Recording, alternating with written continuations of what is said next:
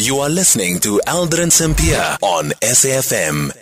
It is 23 minutes after 3 o'clock, and we're in conversation next with Nixon Katembo, African Affairs commentator, also works for Channel Afrika, and he's joining me now in studio. So West African nations have imposed sanctions and threatened force if Niger's coup leaders fail to reinstate ousted President Mohammed Bazoum within a week. The African Union has also stepped in, giving the military 2 weeks to restore constitutional authority.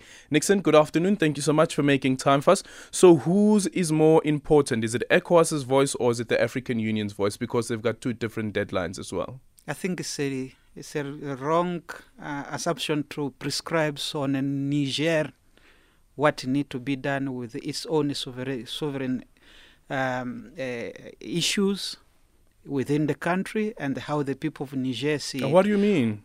Whether ECOWAS decide, you have to look at the trend on what has been happening in West Africa. Mm-hmm. One, there was a coup in Guinea. ECOWAS said nothing, didn't intervene. There was a coup in Burkina Faso. ECOWAS did nothing. They didn't intervene. There was a coup in Mali. Mm-hmm.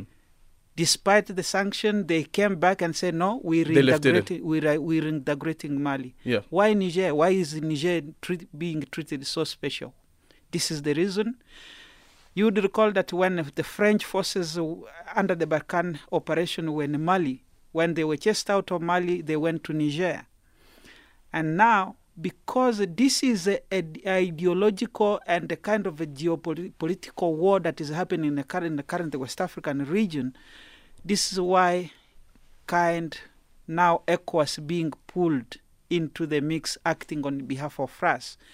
And mind you, it's just about a day ago that the French President Emmanuel Macron held a special security cluster meeting, cabinet meeting of the French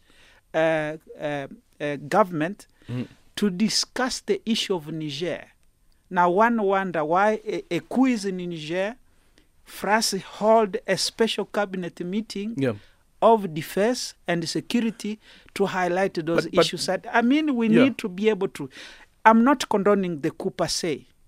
The aspiration and the will of the people of Niger have to be held by all account, whether democratically or not. This is the issue that is happening, the geopolitical tension. And the reason why is because Niger is one of the biggest world uranium producers, which I was about to say, exported to France. France have like a mining company in Niger? A huge mining company? Basically, France controls Niger by all account from anything. Niger is unfortunately the second poorest nation on earth. It's among the 10 nations, the poorest nation in the world. Whereas it is producing uranium for France. And mind you, Niger also is holding other mineral resources such as gold, including oil, because it has been discovered that the entire Lake Chad basin is full of oil deposit. Yeah. And this is really the real issue at hand. So what's the big picture around what's playing out in that ECOWAS region? Looking also what has happened with Mali and then the sanctions that were announced by the United States against some of the military leaders in Mali. Now looking at what's happening with Mali's neighbor as well, Niger. So what is this destabilization that is taking place, but also how, for instance, now the military are taking over? No, it's a whole question of military contestation. It's a whole question of geopolitical influence playing out in the region. You have the United States opening up its military camp in Niger. You have France there. You have Germany also sending its troops after they left Mali. So you have the Wagner Group playing out in Mali, all we know. We have the president of Burkina Faso saying that we're going to stand with the people of Niger. Mali is also saying the same thing. And if you put Wagner in the picture, that means the Russia influence. Then you have the real potential contestation of the West versus Russia playing out its influence on the African continent. And this is what the real coup means. But don't forget about China, because if you look at the coup that happened in Guinea last time, it's after the Chinese had got contracts of the greater manganese deposit as well as iron ore deposit in the mountain Simandou in Guinea-Conakry.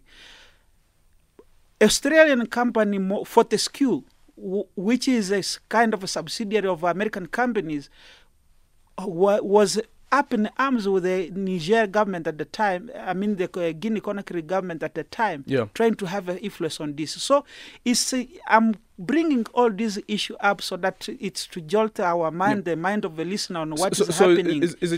It's not just an issue of democratic processes, but rather issue of a geopolitical tension and resources. Is it your reading, also observation, that right now we're not dealing with the echoes of John Mahama, for instance, when they dealt with Yahya Jammeh, but who is it that we're dealing with currently here? And is there really a possibility that there could be military intervention?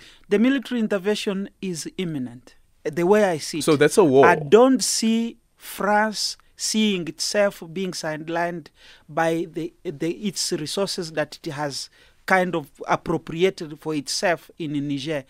Moreover, we are talking about large deposit of uranium, which power France, nuclear power, which actually allow France to do all sorts of nuclear energy related development in that country. So once that is cut out, France is nothing, and they are going to fight for that. Sure. Nixon Katembo, thank you so much for your time. It's 3:30.